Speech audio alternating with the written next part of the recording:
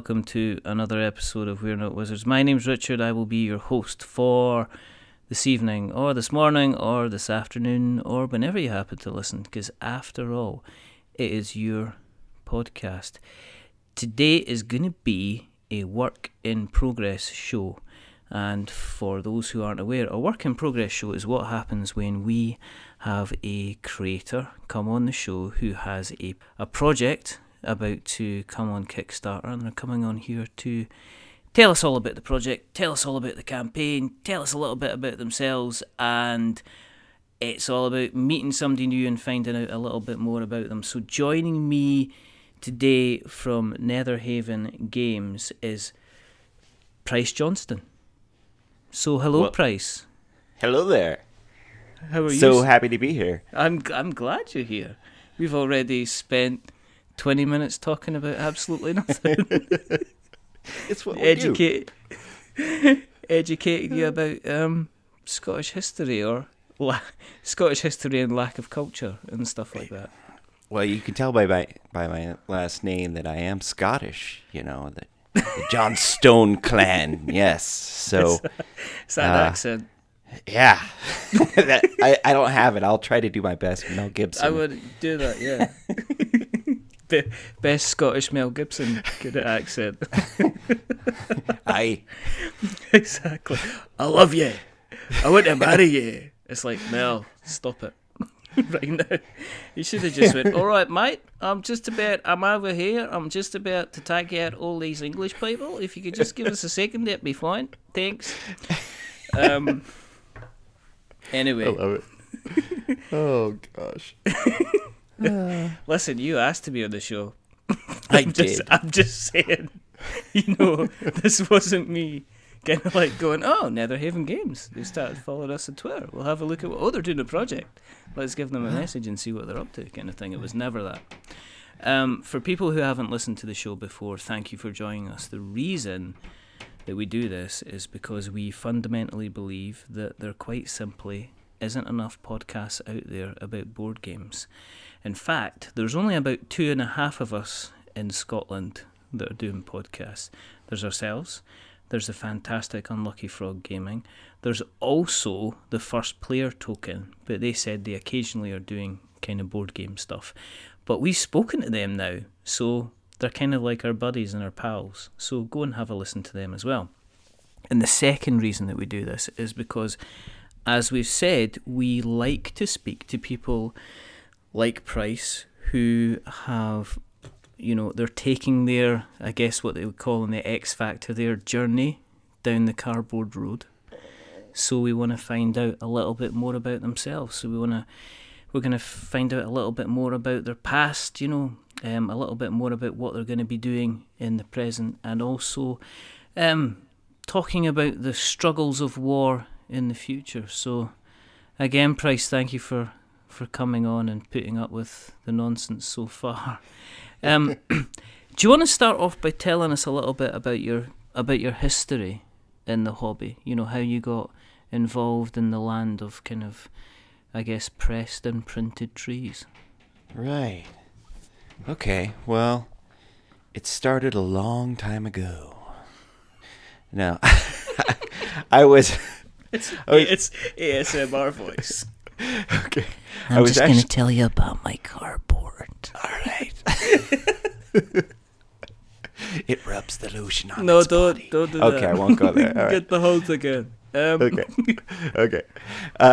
Actually, I got into gaming when I was a little kid. I was a single kid for a long time until I had a sister when I was about 9. Mm-hmm. But I played a lot of games by myself when I was younger.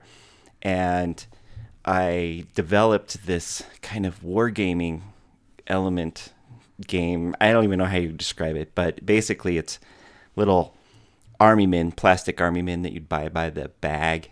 Mm-hmm. And then you use string and pennies and rubber bands to kind of like track their skills and whether or not they had enough hit points. And you can see that I had this Dungeons and Dragons influence going from the get-go too.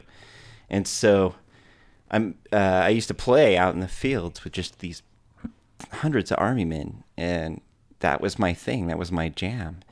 And I really realized at a young age that what I was doing was just making games all along. I'm convinced, 10,000 years from now, the aliens are going to land. They're going to have like Elon Musk's Tesla with them. They're going to like set down in this field and start digging. They're going to be, what is this? It's a whole bunch of petrified rubber bands and little army men set up with pennies next to them to track things as they flip over. And I don't know. So, did you give them names? Did you have a favorite? Yeah, that was the thing. I did. Yeah, I like the guy that held his rifle above his head with both hands, and he looked like he was going to stab somebody sideways in some sort of like Pilates movement or something. And I try to give them names and see if they would live from battle to battle and that kind of thing. And you can actually see that, in what I've created now. So it's kind of funny when you look back. That's how I got started in it, was playing with army men and then trying to develop a system to track, the war. When when your sister came along, when your sister was growing up, and there's obviously the 9-year kind of age gap, did you two kind of end up kind of playing any games together? Was that when, the parental units kind of brought out Monopoly and said, here's something that we can all sit around together as a family and kind of play? Is that kind of what happened? Oh, yeah, absolutely. So it was board game night as a family, and we'd play, myriad of different types of games, everything from card games to your Monopoly or the farming game. That was another one that was big in our family. You had little fields and cows, and you try to make enough money that you could buy more fields and cows. Yeah. So, yeah, did a lot of that. Did you, did you crush her at every single game that you played? No, and the funny thing is, this is absolutely hilarious. I have a little 8-year-old daughter right now, and I had this game called Hi Ho Cheerio, and it's this little game where you just flick a spinner and you decide whether or not it tells you whether or not you can take a certain number of cherries off of your tree that you've got, or whether or not you have to put cherries back on your tree. Your goal is to get all the cherries that you have off of your tree. And my sister just used to crush me at that game. And it was based on, fate. And I was like, well, maybe my luck has changed. And I got that game and for my daughter, and I lost 21 times in a row. 21 times in a row. We started counting. Like, how do you lose a game built on fate 21 times in a row? But I did. So you got just rubbish fingers or something. I'm just a bad problems with spinners, I guess. I don't know. It could be a whole dexterity thing. It could be just a dexterity finger type thing. You need to maybe flick 'em up. Get something like get your hand on Catacombs. They're all dexterity games. You need to build up these. You need a training montage of you doing various different things, kind of building up these finger muscles before you go back, and you're like, right, Smackdown's on now, bring out that, and then you just, the triumph thing. But just get some weights for him. Yeah. Not right now. I'm in my cycle. I got to get the rest of this done here. Exactly. 45 more reps to go. 151, 152, 153, 154. Honey, not in the car. 155. I can't break my sweat. I'm breaking a sweat now. People look down my pointer fingers. Looks like a huge hot dog or something. And like, hey, what did happen to you? I'd just been working out. It's all set. You kind of wearing really tight gloves to show them off. It'd be good. Look at these bad boys. Yeah. Bringing out the pythons are coming out tonight. Oh dear, it's like, and then you're looking for people that you can give directions to, like tourists, so you can point them down. Did you see that guy's finger, man? Can you tell me how to get to the place where they used to do Mork and Mindy? Oh, that's Boulder. It's over there. That's over there. So, you. Wow, that's a tangent. So you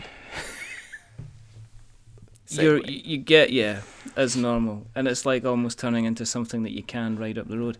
So you obviously at some point you're continuing to grow up, and did you start to move into kind of the other games? Did you get into kind of miniature games? Did you stay with the kind of the warring side? Because you were, I mean, the whole kind of, I guess the kind of war theme, World War One, World War Two, especially with soldiers and miniatures, has never really kind of gone away. It's always been something that's kind of been present. So did you stay within that?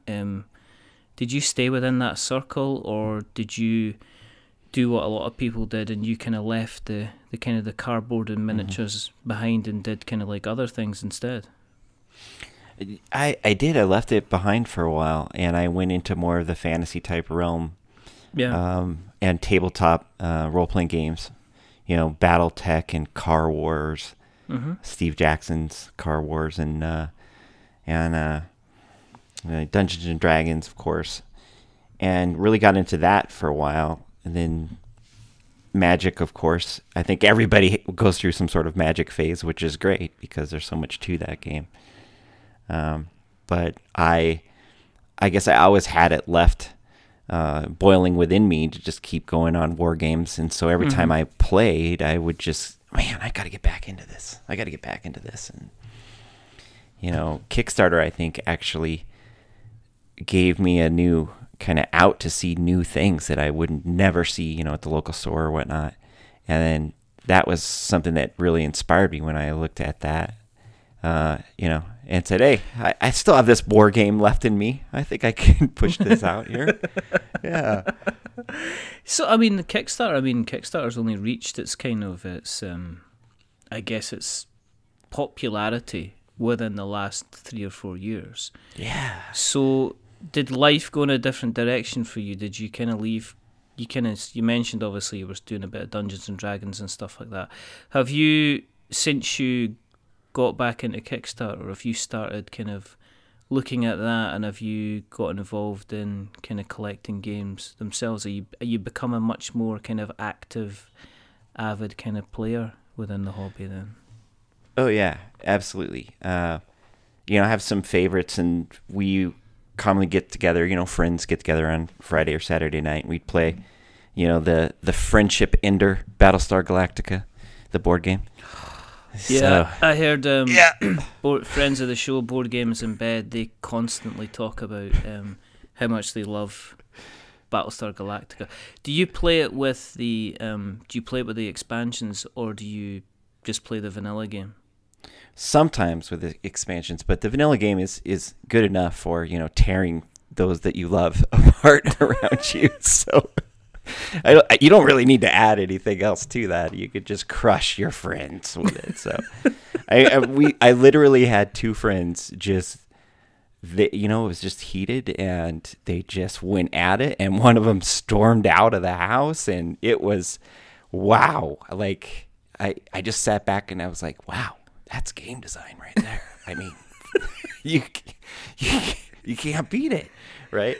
You're not a proper game designer until you make somebody cry.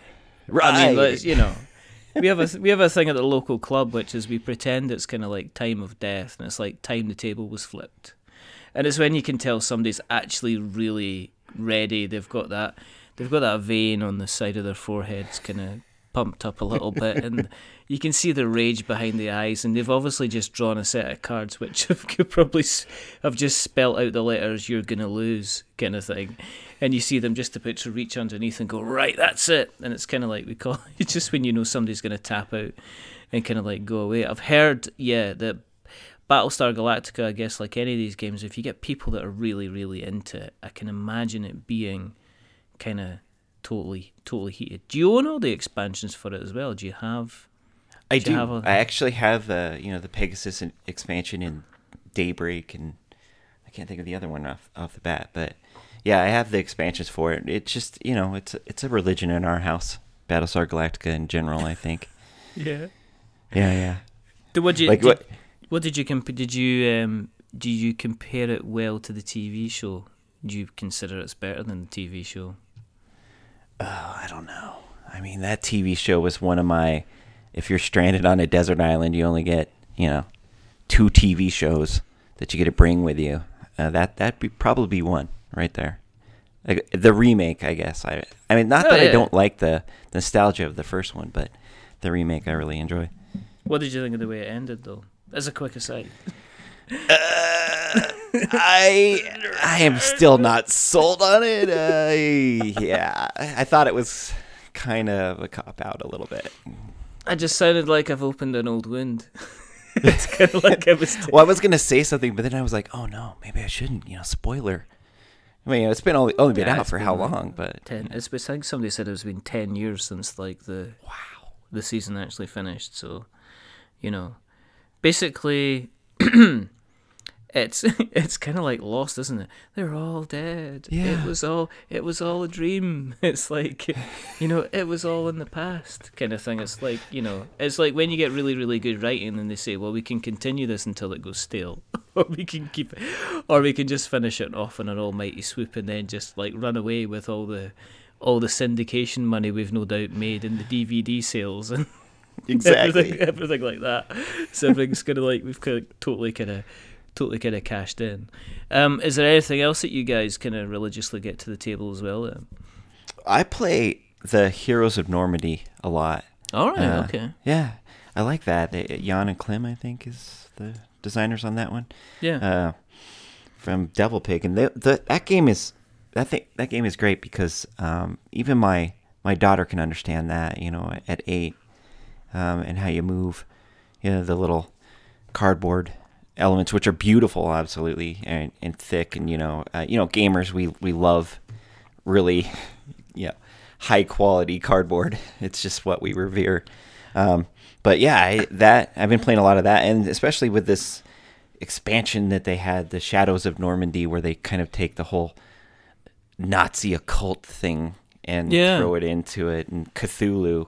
That's just a great mix of absolutely crazy things that you would never think would be put together, but I love it. I mean, when you were, have you been picking up stuff regularly on Kickstarter as well? Because you mentioned, obviously, Kickstarter's kind of opened your eyes to a few different experiences. Is there stuff that you've picked up on Kickstarter as well that you've like went, oh, yeah, this is really, really lovely? Yeah, there's a couple games coming out that I'm just really excited about, and I backed as soon as I saw them. Yeah. One of them, Joan of Arc, Time of Legend. Yeah, I saw that, yeah. Yeah, that's pretty amazing. And another one was the U-Boot.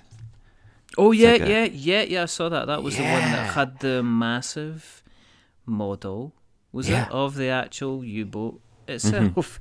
And it actually says, don't worry, guys, you're not going to get it in a 6-foot long box. You can actually take this thing apart and you can pack it away. I think they actually put that on the front panel of the Kickstarter page to say, guys, it's going to be a big boat, but it seems to be it's like a cross between kind of like a worker placement and a kind of a role assignment kind of game. Like I think it's like people were talking something along the lines of like Captain Sonar, where people get kind of different roles within the game, except rather than you all sitting around with like a kind of a whiteboard, you're actually moving people about through the structure. So it looked really, really, really, really kind of cool. Do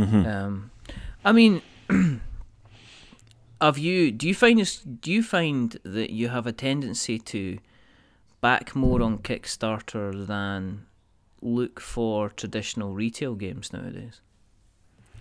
Well, I think retail is a challenge. It's so easy to get on Amazon or get on another, online retailer and browse through things. But there's something to be said about getting to the stores and holding that box in your hand and the heft to it. There's a lot of cardboard in here I get to punch out, and that's awesome. Yeah. And do you think, I don't know, would you think that something like U-Boat would even get normally published? It kind of needed that Kickstarter interest for it to get developed. Because I see the thing with Kickstarter is you do get a lot of people being inventive with how they're putting games together. And I think the danger with sometimes can be in a traditional published model, especially I've seen it in the video games industry, is that you got a tendency to play it safe and make sure you kind of play it by the numbers, because you don't want to rock the boat too much, right, in case it scares people away. Though I have seen board games seem to do quite well though with slightly unusual IPs becoming kind of very popular, like your Codenames, for instance. That seems to be available in kind of lots of different places, so it's quite cool. What makes someone like yourself, who kind of gets back really seriously into the hobby and then say, right, actually I am going to go ahead and start making stuff? I mean, you obviously you talked about, I mean, sounds like the genesis of this is back, in 19 Canteen or whenever it was, and it's kind of grown up with you. So did your designer roots, did you keep with your designer roots? Did you continue to kind of dabble? Did you continue to play around? Were you always kind of making up little additional kind of extensions or expansions on your own games over the years?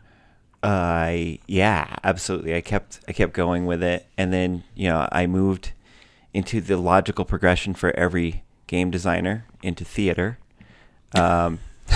which I don't know how that happened, but it was just a choice, and that happened, and I had quite a career there, and moved into kind of the design side of theater, and with that live performance element, that background kind of helped me with all of the graphic design portion that I needed to kind of really understand layout and what I needed to do with the composition and put everything together. So from singing to actually putting things onto a paper. Listen, I've heard it's a natural kind of progression. I know for a fact that John Gilmore himself, he's a fantastic bass baritone. That Eric Lang, used to be part of a barbershop quartet. There you go. I've even heard the guys at Wizards of the Coast will often break into an entire chorus of Tonight from West Side Story at the drop of a hat. So I think it's only natural that yeah. You go from wooden actors to cardboard players. I mean, it's just the way it is, basically. Yeah, absolutely. I'll say it's normal. That's great. My ego feels so much better now, less bruised. That's it. Well, especially if you can get in contact with Eric and say, do you fancy a little sing song now and again, kind of thing. But you've kind of you've played around, you've brought games to the drawing board, you've mucked around with rules and pieces and components, and then Of War and Men has appeared on the horizon. So I mean, how long? Of War and Men it's a card game. Yep. It's a tactical card game based around World War II. Yep. And when did you first kind of have the idea for the game? A little over 10 years ago. I really sat down and started working on kind of a combat system, which is not the combat system that is in the game now. At one point, I realized I just started playing it, and the numbers that I was playing with, they just started getting really big. And I was like, people don't want to subtract 10,000 from 275,000 and add this and that, and it just was that is a lot of hit points. So I had to go back playing Yu-Gi-Oh or something like that. it was literally Yu-Gi-Oh. Like, it was too big. I was like, I need to make this epic, but epic doesn't necessarily mean well, unless it's a salary or something, multiple zeros at the end, but that doesn't work for making something work on the tabletop. So, but about 10 years ago, or a little over that, I started putting my ideas, down on paper and really getting into kind of doing some math on it, and then just back and forth and just working on it throughout the years. And then it wasn't until about 3 years ago when I was at a point where I knew I wanted to make this more of a lifestyle rather than just a hobby. And I said to myself, yeah, if you're going to do it, you're going to do it. You just, what better time than now? So I went for it. Is it difficult to stay with an idea through the kind of the ups and downs? Do you have to be quite not set in your ways, but you have to do a lot? Do you have to persevere a lot when you know that something's going to work, but you just have to kind of stick with it? Yeah. I mean, obviously the game's gone through as you said, kind of a lot of kind of iterations. I think a lot of designers will tell you, and from what I've heard as well, them say is that you find a way to let your subconscious help you, meaning you can take your ideas and you put them on shelf, and then you come back to them later on, and then you find out, oh yeah, that is absolute crap. And you're like, okay, redo. So you come back and you find a way to kind of rework things. But I think that absence actually helps you look at it more objectively. So I found that my progression, though I wanted it to be faster, I'm sure in one part of my brain has left with a more solid product, in the end. I think that you have to step away a little bit and reevaluate, self-evaluate what's going on. And at the same time, do you store kind of any little kind of mechanics or ideas that you think, well, actually, maybe it's not suitable for this game, but it could definitely be kind of suitable for other games? Have you got like a notebook of kind of ditch mechanics that you kind of keep an eye on just in case you can bring it back in a later date? Yeah, and I do, and I keep it around me as much as possible. So, it'll be like 2:30 in the morning and I'll be sleeping and something in my brain will just say, hey, you should try that. And I'll flick the light on and my wife will be backhand me like, what are you doing? And I'm just like, I gotta write this down or I'm gonna forget it, and then go back to sleep. And of course what happens is you go straight back to sleep. Yeah. And then she's up until 5:30 in the morning. And then you've got that awkward thing at breakfast. And it's like, but I have that, yeah. Honey, you okay? Do I look okay? You and your damn notebook. Yeah. Does 3 hours sleep look okay? I'm going to bury that notebook price. And if you don't watch out, I'm going to bury you with it.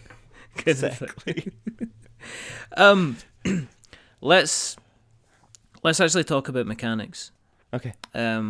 The Of War and Men is going to be out towards the end of the month. Yeah, on Kickstarter. On the Kickstarter.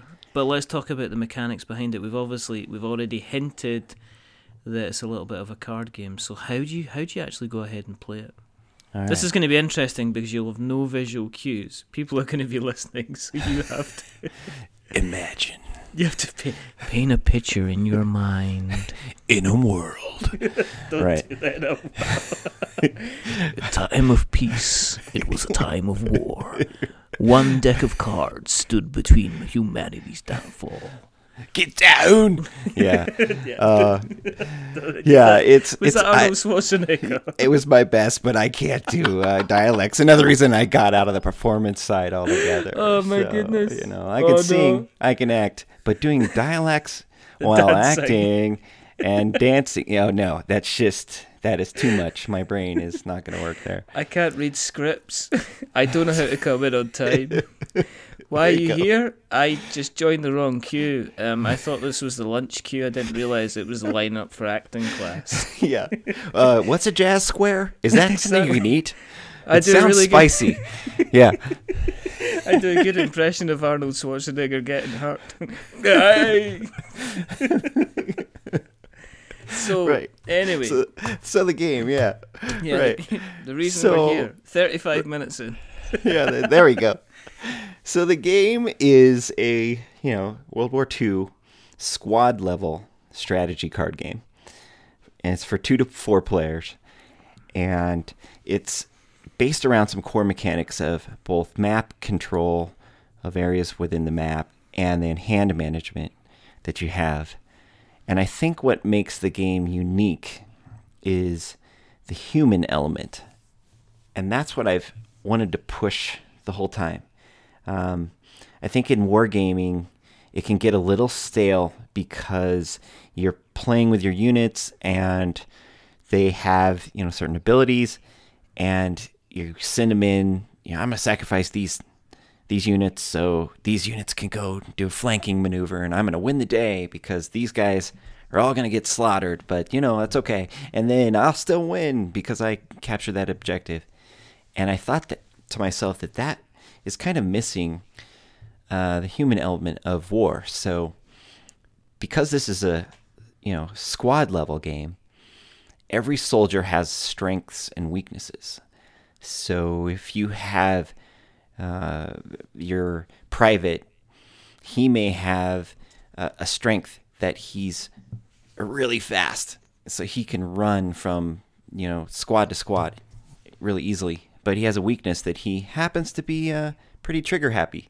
So when you issue a fire order to another guy in your team, he just doesn't listen, and he just shoots off his gun anyways.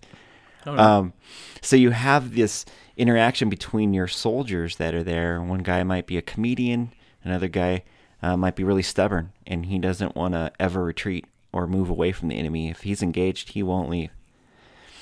And that human element is what makes the game a little bit different and fun, because you are constantly thinking, oh, wow, will this squad work, or is this squad just going to fight the whole time themselves before they actually even engage the enemy?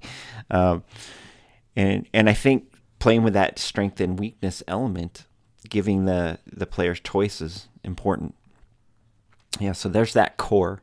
So you have your men. You lay out the game. You decide your fire teams and you lay them out, and then you take your hand of 7 cards for each player that's there, and you build the map in front of you as you start going. There are missions that you can complete, and for example, maybe one mission you have to take this hill, and that hill exists on the map, i.e. the tabletop. Mm-hmm. But in your hand, you also have cards that you could play. You can, put a forest next to it, or you could drop some barbed wire stream, or you could recon land that you don't know what it is because it's been placed face down, and you have to turn it face up. But you have to play that card. And on these cards that are there that you can execute any of these actions with, there is also another choice that you have to make. And that is, do I play the card to do one element, or there's something else on that card that you have to make a decision about? And I may need to use that card to drop smoke. Or that same card may give me the opportunity to rally my men. Mm-hmm. Okay. And so you have to make the choice. And sometimes you'll make a choice and it will affect your rounds far in the future. So you will run into problems if you decide to be super aggressive at the very beginning and things don't go right. You may have done yourself in for the later parts of the game. So it's really all about hand management, choice, and that human element of interaction with your men. Yeah. So while you appear, you could go ahead and you could take the area very, very quickly.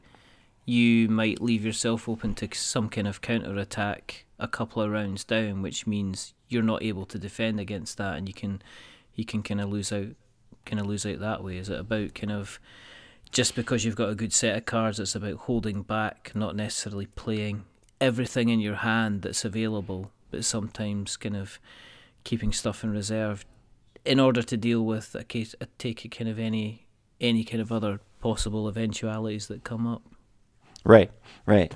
So you sometime in the playtesting that we've done, and we playtested at some of the at Gen Con out here in Indianapolis. Yeah. And we had sessions go where it looked like one person was absolutely going to dominate the game, and at the very end, the other person had just played their cards right, and they held on to the right things, and then they executed some pretty amazing strategic moves, and all of a sudden the game just swung all the way across. So that unpredictability, built into the battlefield, we try to emulate through the game. So make it kind of fun. Do you bring in kind of random elements into the game as well? Is there like a draw pile which has an effect that has an effect outside what the players can do, adds a part of kind of like randomness to what's happening on the battlefield as well? Right. You do. You can draw. There is a draw pile, so you're consistently rebuilding your hands. Mm-hmm. Within the game, there is everything from artillery drift. So if you try to shoot artillery into one point on the map, which is cards that you've built, right, that'll change every time you play. Yeah. But the wind may blow, and if the wind blows, there's a good chance that it's going to blow, one of four directions. And then maybe it'll stay put for a couple other percentile chance on the square that you wanted it to actually hit. So there's random elements that are at play there. Mm-hmm. There's random elements that are at play with your men, where they may be really good at taking fire, and they have a good discipline. But you have to consistently roll to see whether or not they're going to run or cower down and be suppressed by incoming machine gun fire. And it's all built around these three symbols, a red D4, a blue D8, and a green D6. Okay. And those are built on the cards, so they're pretty easy to kind of look at the symbol or color, right, and figure out what that roll is. And you flip the cards to emulate the roll of dice. Oh, okay. Yeah, and the card flips, and the size of that deck, the main deck is about 192 cards, and you run through that deck as many times as you want, or as given to you by the mission, and that's the timer as you move through the game itself. So you're pushing that deck and your hand management control. So let's say you're trying to actually get through cycle cards. You want to actually try to make events that randomly happen where you have to flip a lot of cards to roll a lot of dice. So those dice rolls exist on every one of the cards that are in that deck. So they're part of the engine and part of the game. When you started out designing the game, was it always a card game? Did you always have that in mind? Was there the huge, massive, big box kind of version that you had a solid board on there and potentially kind of character cards, potentially miniatures on there as well? Or has it always existed in your mind as a card game?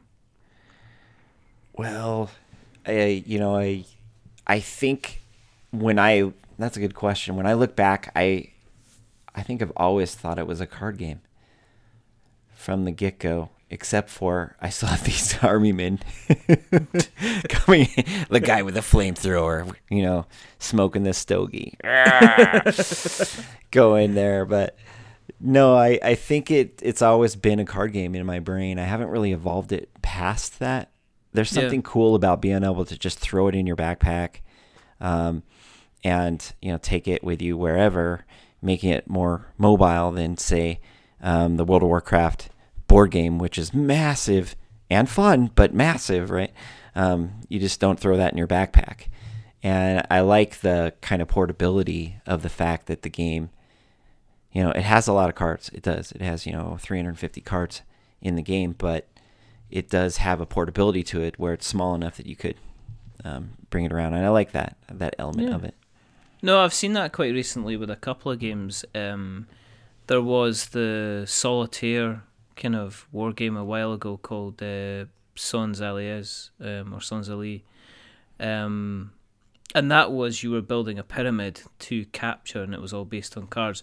Quite recently, I've seen Grimslingers, friend of the show, Stephen Gibson, and Grimslingers is you're building your environment out of a deck of cards, so you have a grid of 3x3 cards, and then you're going through like almost like a story, and the turns of the story are based around kind of drawing cards, and it fits all nicely in kind of like a 4x6 kind of, I think it's slightly bigger than that, but a small box that, you're right, you can stick it in a bag and you can still have a good adventure.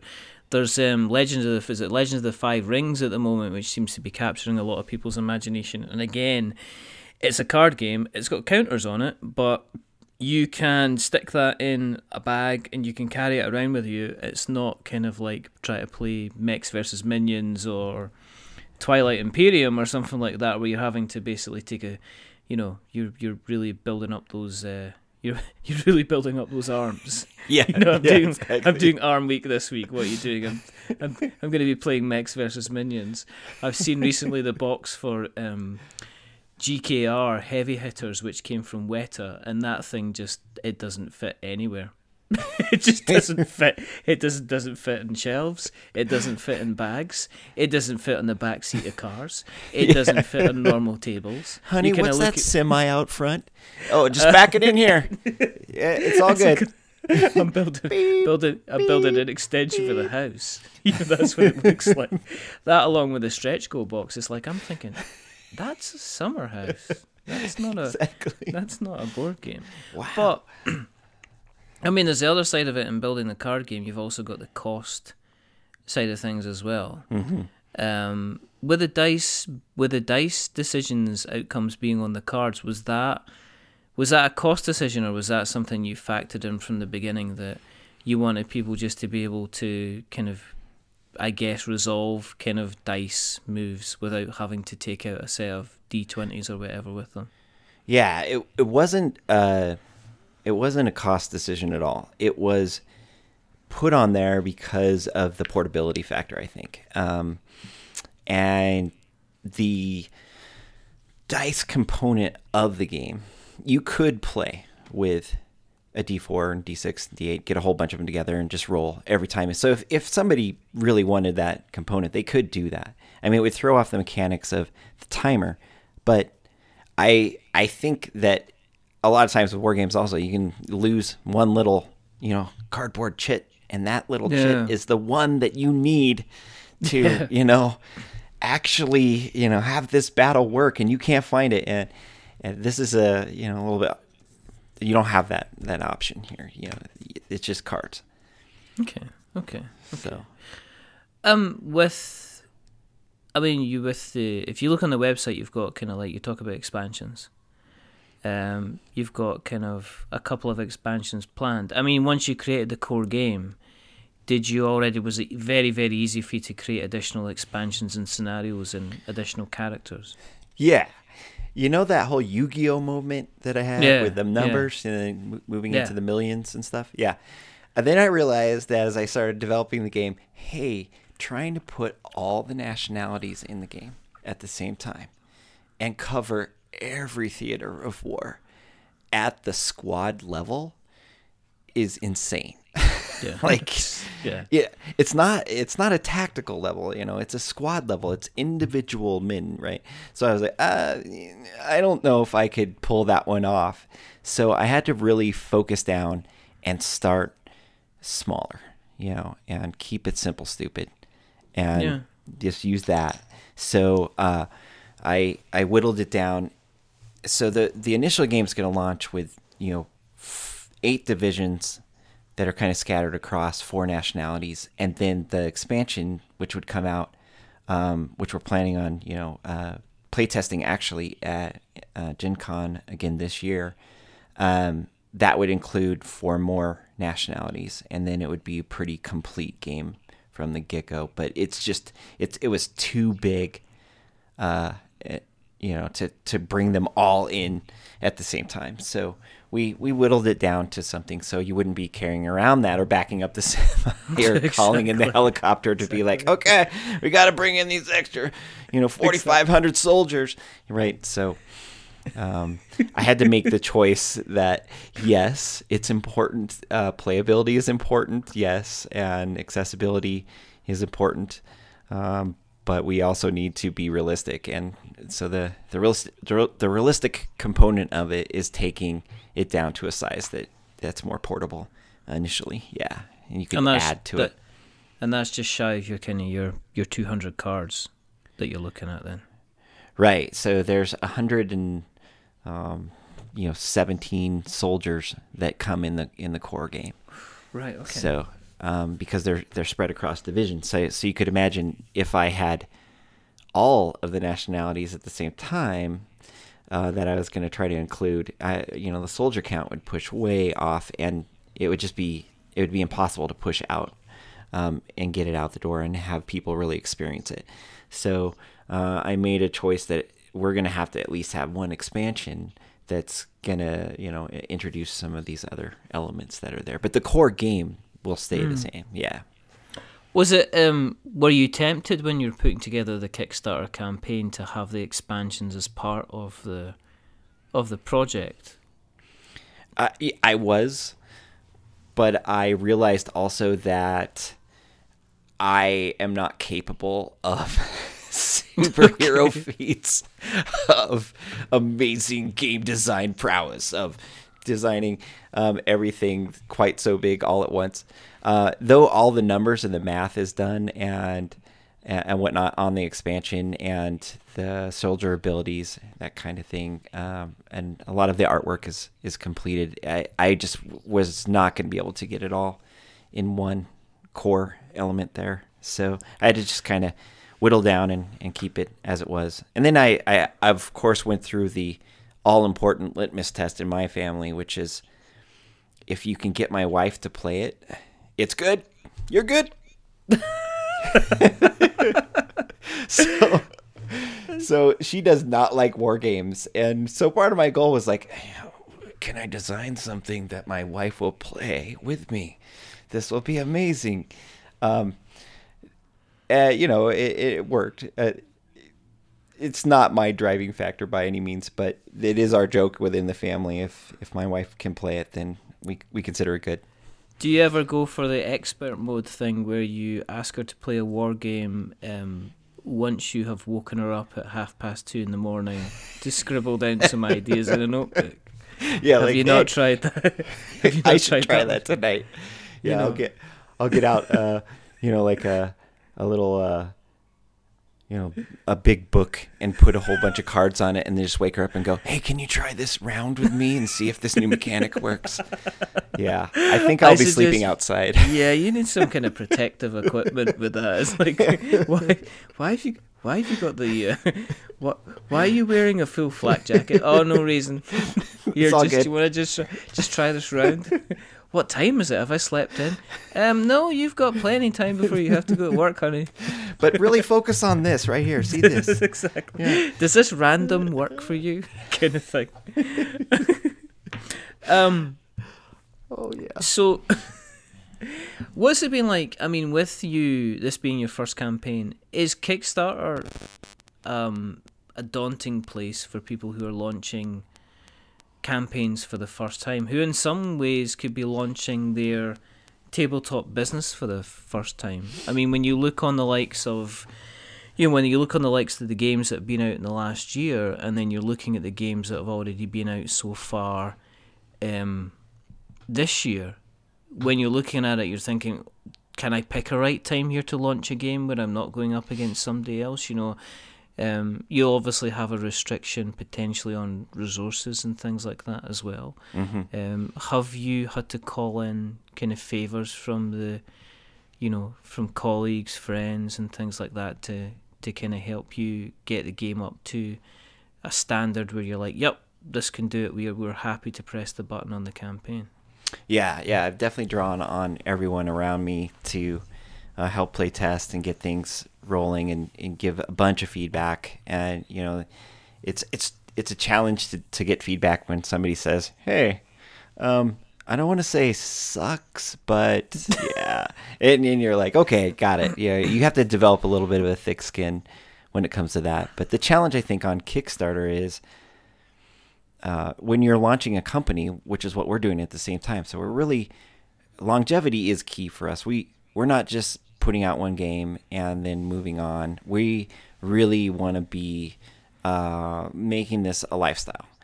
And this is what we consider our flagship game. It's not our game, it's our flagship game as we move forward. So there's a challenge to make sure that people see your vision when you put it out, and that they can understand what's there, and they also understand that there's a certain finality to what is being shown to them, that this project will actually happen. You know, we're completely finished with layout. We're ready to go. We just need a little help with printing, that kind of thing. So you have to tell the community that, and just be yourself. And I think that's a challenge to do.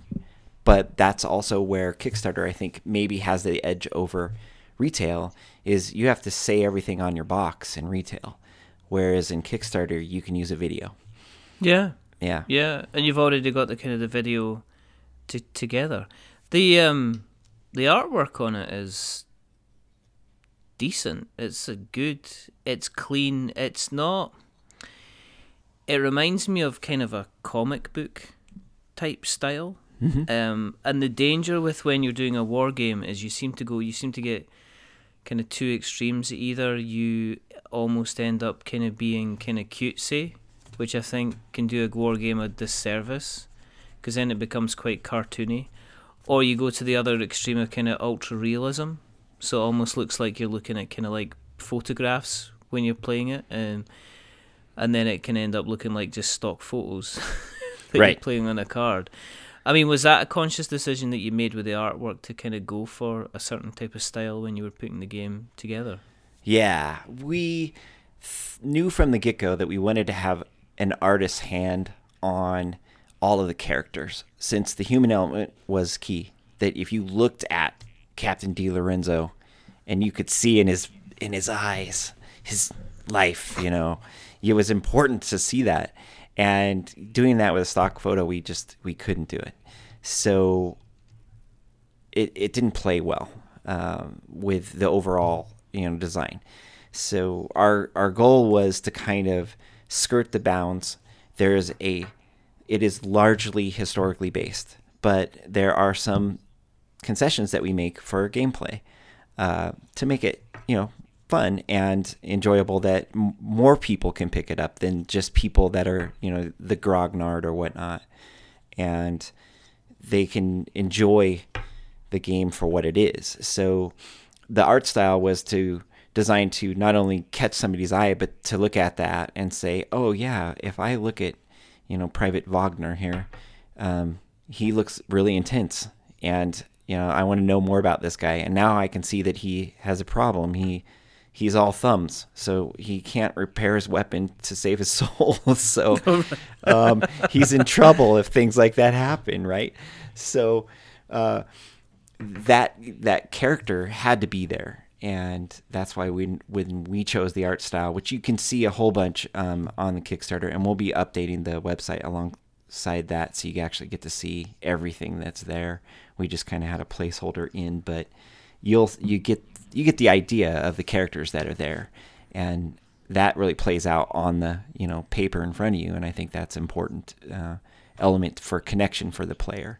And you don't want those guys to perish. You want to make sure that they can last from campaign to campaign. And if you're not sold on them as a soldier for their background or what they look like, or you can't identify with them, then you're back to square one, where you're pushing your cardboard chits in, and it doesn't matter if they die, and you try to take your objective. So that's why we chose the art style that we did, where we kind of took a little bit of historical elements, but we also have this character-driven element that's pushed in. Mm-hmm. Mm-hmm. Also, with you learning about Kickstarter, did you have to take a crash course in things like logistics and manufacturing and Yes. all those types of things as well. Yeah, I wish you could take a course in it. I took some courses at some of the cons around where you met with game designers, and they give you some great backgrounds on how to start. But there are things that you learn through the process that just come and sideswipe you, and you're like, okay, right. I totally didn't think about the fact that if we ship worldwide, and how are we going to pull that one off if we have to ship out of our house?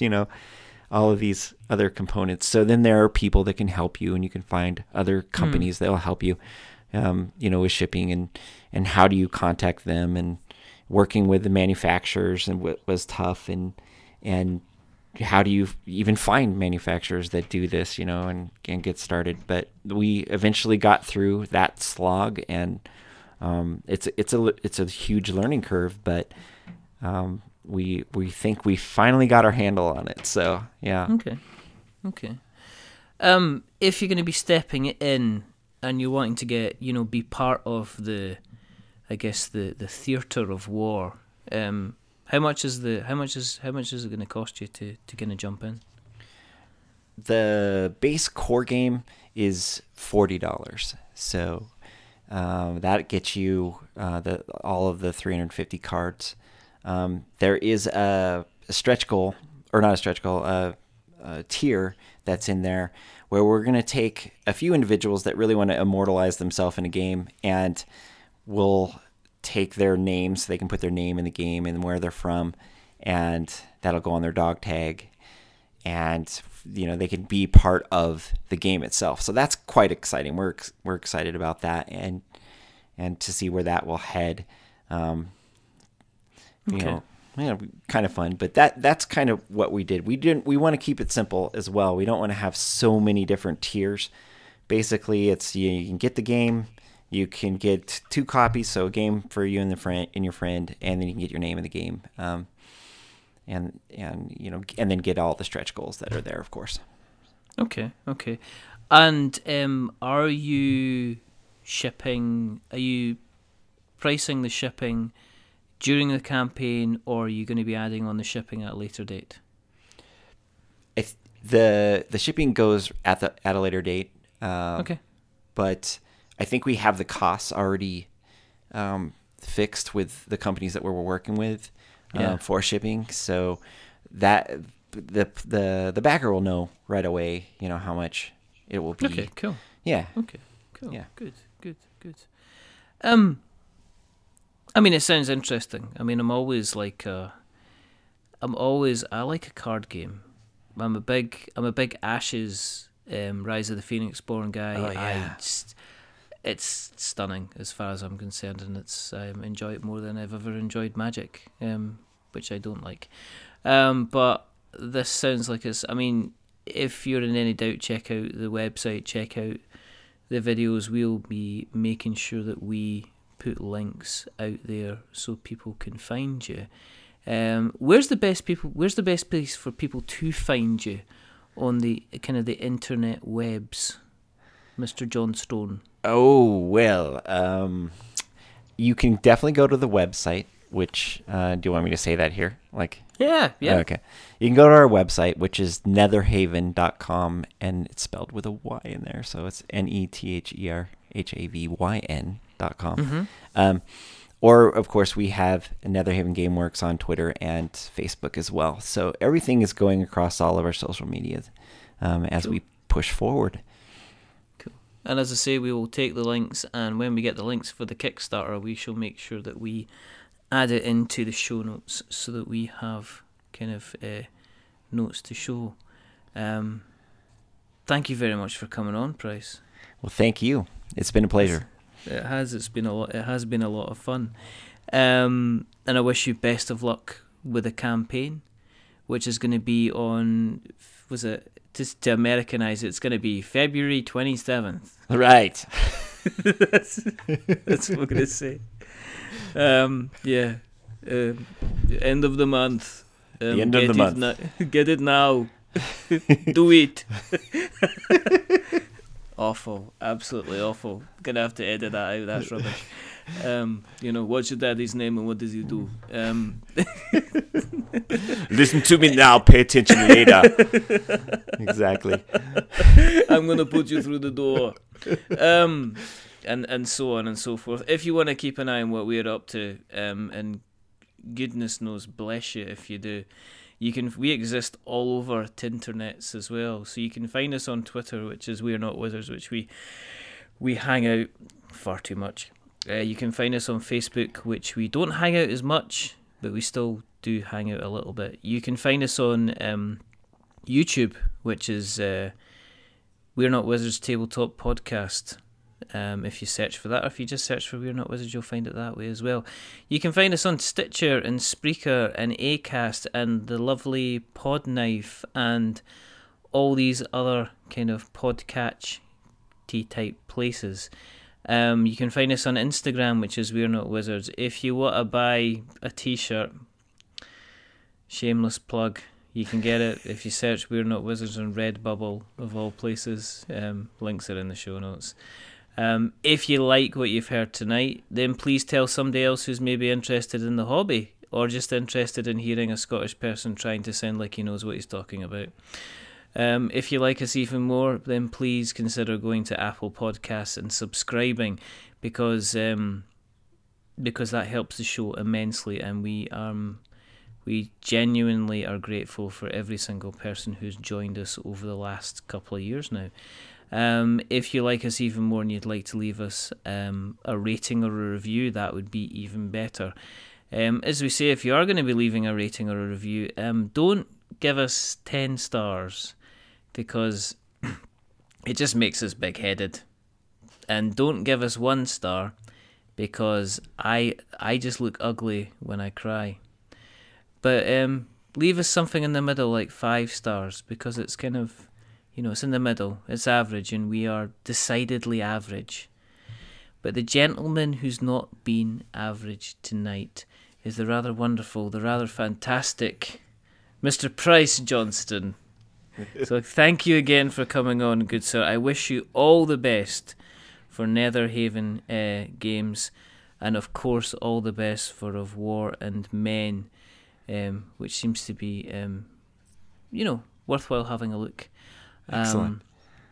There's only a couple of more things left to do. The first thing is to remember that we are many things, but we're not wizards.